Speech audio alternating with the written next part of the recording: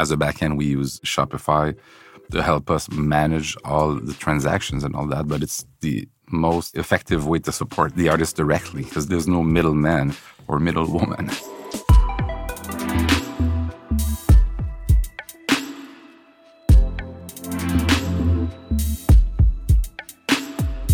Hi there, I'm Shuang Esther Shan, and this is Shopify On Location, coming to you from Montreal. You know, any type of business can be on Shopify. You don't have to sell clothes or gadgets or food. You can be a record label. Pourquoi faire aujourd'hui? Qu'est-ce que tu pourrais faire demain? Pourquoi faire aujourd'hui? Qu'est-ce que tu pourrais faire demain? Pourquoi faire aujourd'hui? Qu'est-ce que tu pourrais faire? That's Lisa LeBlanc with her hit Pourquoi faire aujourd'hui? She's just one of the musicians represented by Bond Sound. It's a one-stop shop for independent artists, from concert promotion to management and everything in between. Co-founder Gourmet Delice is here with me in studio today to talk about his business and why he's turned to Shopify to keep things rolling. Thank you so much for doing this, Gourmet. Thank you for inviting me. Well, it's a pleasure to have you here. I understand you actually had your own band, and back in the day, there were a few things you didn't like about the industry. So what were you trying to create with Bond Sound? Well, yeah, I was at a band and I was also doing like everything for the band, like managing, tour managing, booking, all that. And also, producing concerts and all that. And I met 3 other guys actually who were in the same situation as me. And each of us were alone doing that. So we didn't have many means or many resources to go to help us like promote the music or even book our own bands and stuff like that. So we actually created the services we needed to go forward and to expand and do more than just one person can do.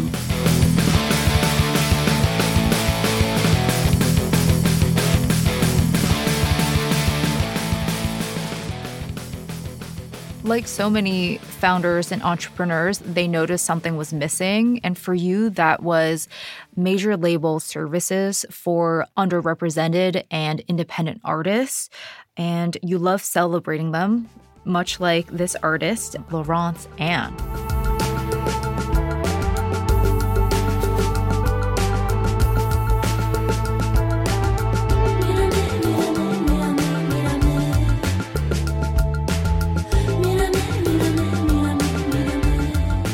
That's a good example of, an artist that's not gonna be an instant catch on radio or like an instant thing. It's a project you have to work on and try to find the public for that, the niche here and abroad. So yeah, she's an artist I really love, and that it gets into you like it's a slow thing. So you have to understand she's a deep artist, it's not just a pop music like in front and instant dancing or something. It's really something you have to let yourself be attracted to it. So that kind of project, we have a good amount of them, is you have to nurture it and take your time and think about the future and not an instant success. So for us, it's a really great project. Yeah. And we just heard a little bit from her song Flores, which is from her upcoming album. Yeah. One thing I really want to highlight is how you've modeled the business and really have transparency and ownership to the artist.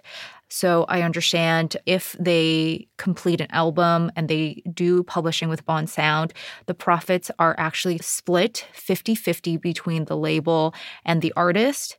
And Bond Sound actually never owns the masters or the IP, and they get renewed every couple of years. So talk to us why this model is so important. Yeah, well, because actually when we started Bond Sound, we weren't even a label. I had a small label. One of my business partners had a small label, but we really started Bond Sound as a management company and a booking company, because that's the first things you need as an artist. The ideal thing is having a booking agent, and management is really key. And so as a manager, you always put the artist first. So when we started, like maybe in 2007 or 8, we started the Bon Sound Records. And so we had managed artists that we wanted to have on our label. The contracts needed to reflect our philosophy. It needed to be something we would sign with an external label from one of our artists. So it's always with the artist in mind that we do our deals. And about the recording deals, all the artists are producers of their music. And in addition to that 50-50 model, there's also more flexibility you offer where you said, to me, it sounds like an a la carte menu where artists can choose and select the services. They can get their tours managed. They can actually be managed by the label. They can only do licensing. So there's so much more flexibility you offer as well. Yeah. And actually, sometimes like the idea with that is it allows us to host projects that already have pieces of the puzzle in place. For example, somebody comes to us and say like, I have a label, I'm looking for a booking agent and a tour production and maybe publishing. So if we're interested and all those teams are interested, then let's do just those 3 contracts and we'll work with the label and, just collaborate to make the most out of the career, out of the opportunities. So, yes, it's a menu, it's an a la carte, but we have to be interested on both sides. I think what you're offering is also so essential for artists in this age of streaming, right? Because touring, merchandising, that all very much helps with additional streams of income. Yeah, speak to us about this current stage of music and why merch and tours are so important. Because of the new streaming era, it's so difficult to know what's going to come up. Before, with the physical products, especially at the CD era, we would be able to say like, oh, okay, we sold 5,000 CDs of that artist. So next record, we're going to print more and we know we're going to sell more. And it was kind of easy to plan. Now the streaming is very tough to know what's going to happen beforehand. So it's become a part of the equation, but we don't rely on that. We rely much more on the shows. We try to make sure like the masters of the publishing gets some money in. And of course, with the shows comes the merch, and especially the vinyl now, and all soft merch.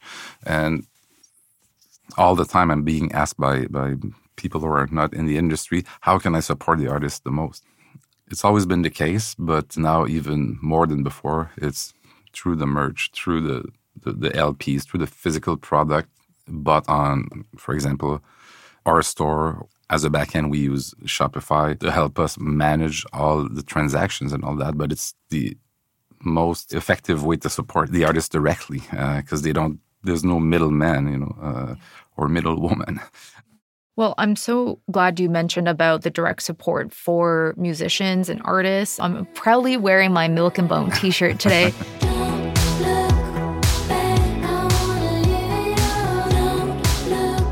I discovered them locally at a show, loved their merch, and was super happy to find out that they were on Shopify, and that's how they brought me to Bon Sound. So, okay. Yeah, right. Yeah. And we definitely have to chat about Montreal and its music scene coming up. I'm chatting with Gourmet Delis, the co-founder of Bon Sound. I want to say our whole Shopify Masters team appreciates you for tuning into our show each week. If you want to support the podcast and listen to more inspiring conversations like today's, you can go ahead and write us a review. And be sure to hit that follow button wherever you're listening now. You work with a lot of local artists here in Montreal, and you also celebrate Indigenous performers like Elisa P. Let's take a listen to one of her tracks. It's a cover in Inuit language of Cyndi Lauper's Time After Time.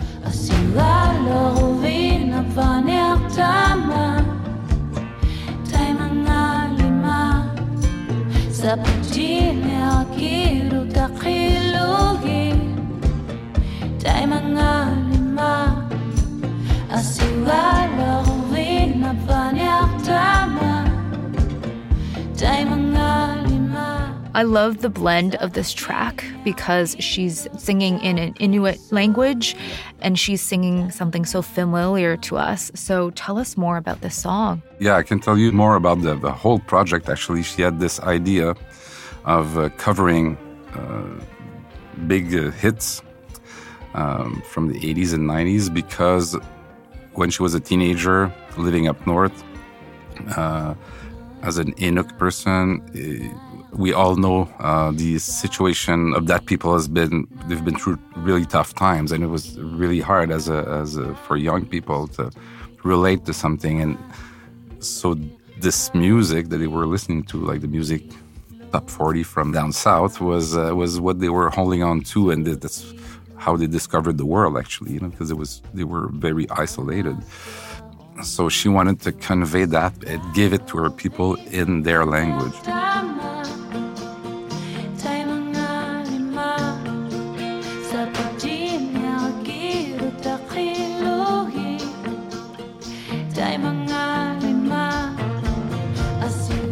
So it's all songs that mean something to her.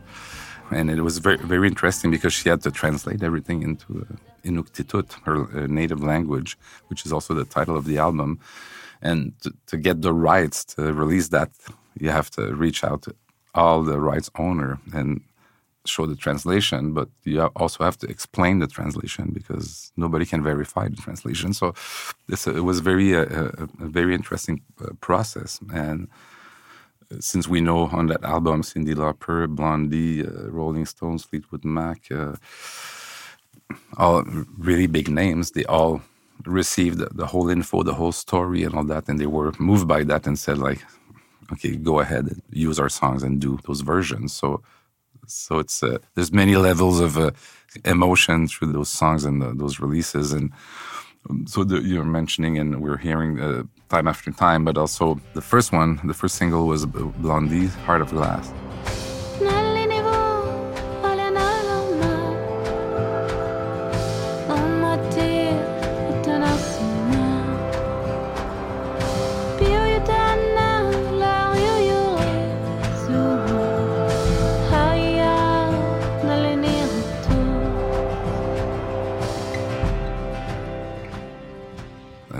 Blondie reposted the song and the video and emailed her directly. And I know Metallica's team also said, like, we're going to share everything. And so it's really impressive to see that release unfolding. So yeah, it's a special thing, and she's a very special artist. Yeah, it sounds like such an intensive process to bring this project to life, but I'm so glad to hear so much of the positive responses from all the artists that she's covered. I know that this is kind of the beauty of Bond Sound, and also a part of being in Montreal is elevating the different voices and artists. I wanted to ask you about Montreal's music scene and why is it such a good place for artists? It's a good question. I'm from Quebec City, so I moved here because in Quebec at that time, there was not much happening in terms of industry, music industry. It's a mix of Europe meeting America, the duality of the language. It's a very welcoming place. So there's also all sorts of people from anywhere around the world, and even from Canada. A lot of people come here for the artistic spirit that there is here. Also, the fact that it's less expensive, although we enter the competition of, higher prices. But for a long time, and it's still true, still lower than every other big city, Toronto or Vancouver, you can still find a decent place to live, a part-time job to allow you to practice your art, and without having your eyes on a prize that doesn't exist. Like a lot of people in big cities like Toronto or LA or New York, they kind of want to be signed or something like that, So they have sometimes you can find another mentality. Here, everybody's pretty much relaxed. And maybe they have big also ambitions, but they want to get it somewhere else usually. So they like to live here and meet other musicians, and it's big and small at the same time. So it's big enough to, be lost in the city and not meet the same person every minute. But at the same time, it's easy to find everyone if you need to. And if you want to see a show here, a show there, like everything is walkable. So there's something there, that's my own interpretation of that. I love the city and the vibe that there is here. So I've traveled quite a bit, and every time I come back here, there's something that, I don't think I could. I would need a really good reason to move elsewhere, even though I'm amazed by other places. But there's something here that is good for the art. Definitely. Well, you have to fit into the Montreal vibe. Mm-mm. Yeah. Well, earlier you mentioned that artists in Canada and especially Quebec can benefit a lot from grants. Can you explain to us what those are and how you're able to help artists find them? Yeah, well, the first layer of grants is the Arts Council ones. So there's one for the province of Quebec, and every province has its own Arts Council, and then you have a Canadian one. And so these Arts Councils will help the artists create. So the first money they can get there is to help them create. So you have to come up with your artistic plan, kind of, what is it that you do and where do you want to get your art to? And these Arts Councils, they're not about the business at all. If you send a text, like a copy for to submit something, it's really about the philosophy that you have behind your art and what you want to do with it. And they don't want to hear about streaming numbers or crowds reached or something like that. It's really about the art, and if we give you money, how are you going to bring your art further?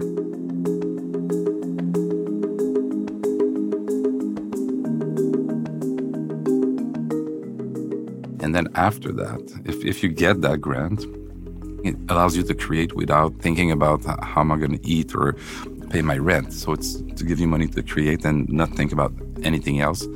Then after that, you can record something or prepare a show, and then maybe go to a label or release it yourself. And then you can ask money to also a provincial body and or federal body. In Quebec, it's Musique Action and SODEC. And in Canada, it's Factor. Factor and Musique Action, they really help the artists and the labels and the managers. And then SODEC will help the businesses. So they will help the businesses release records, but also organize tour.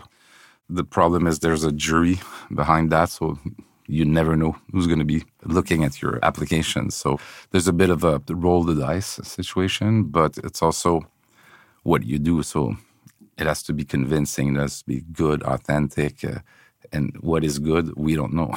So it's really an amazing thing, the grant system, because it allows us to first have artists not struggling too much, and also have companies and structure.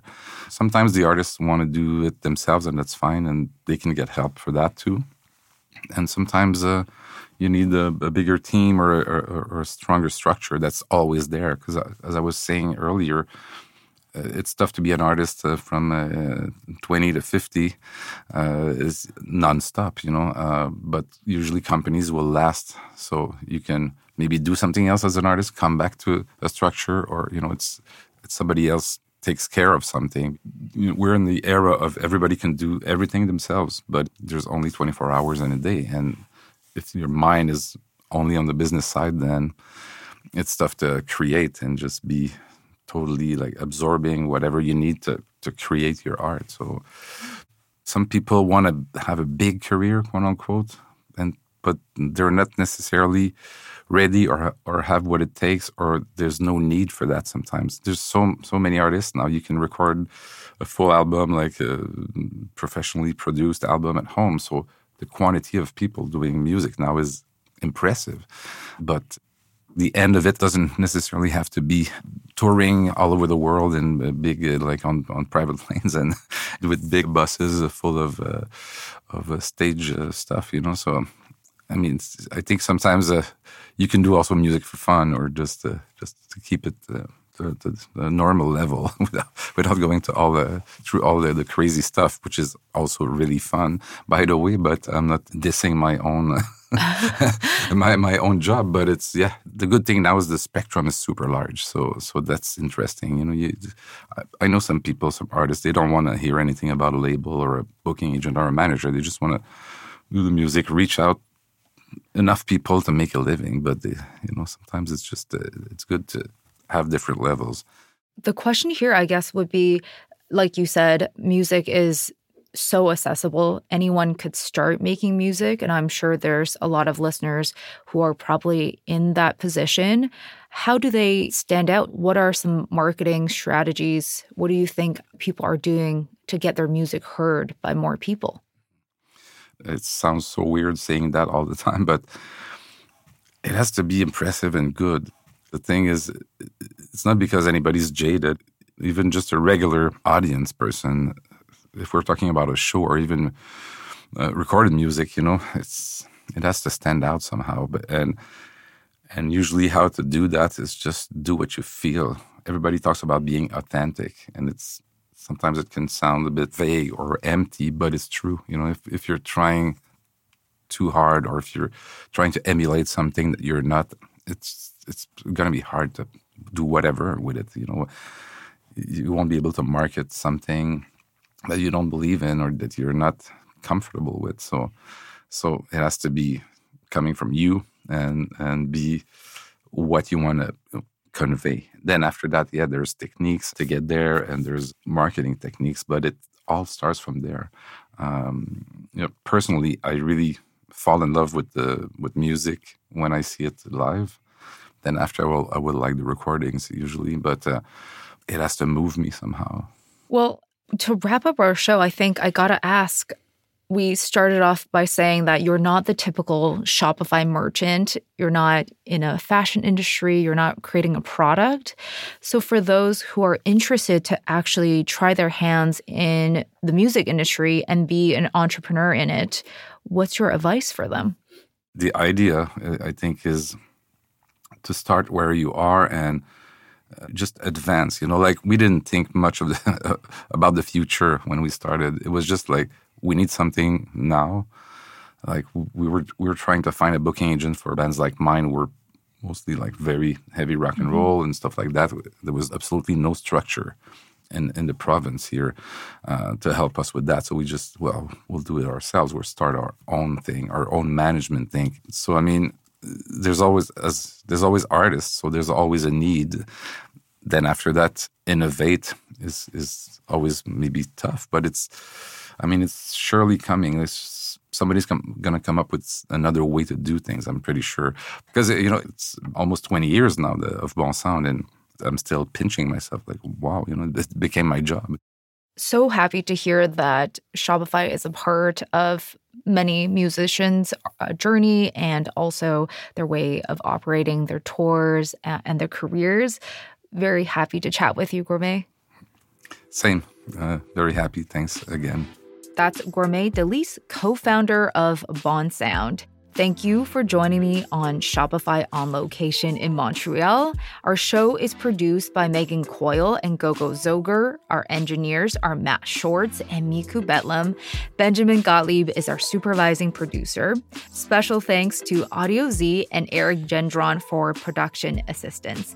I'm Shuang Esther Shan. Thank you so much for listening to this episode of Shopify Masters.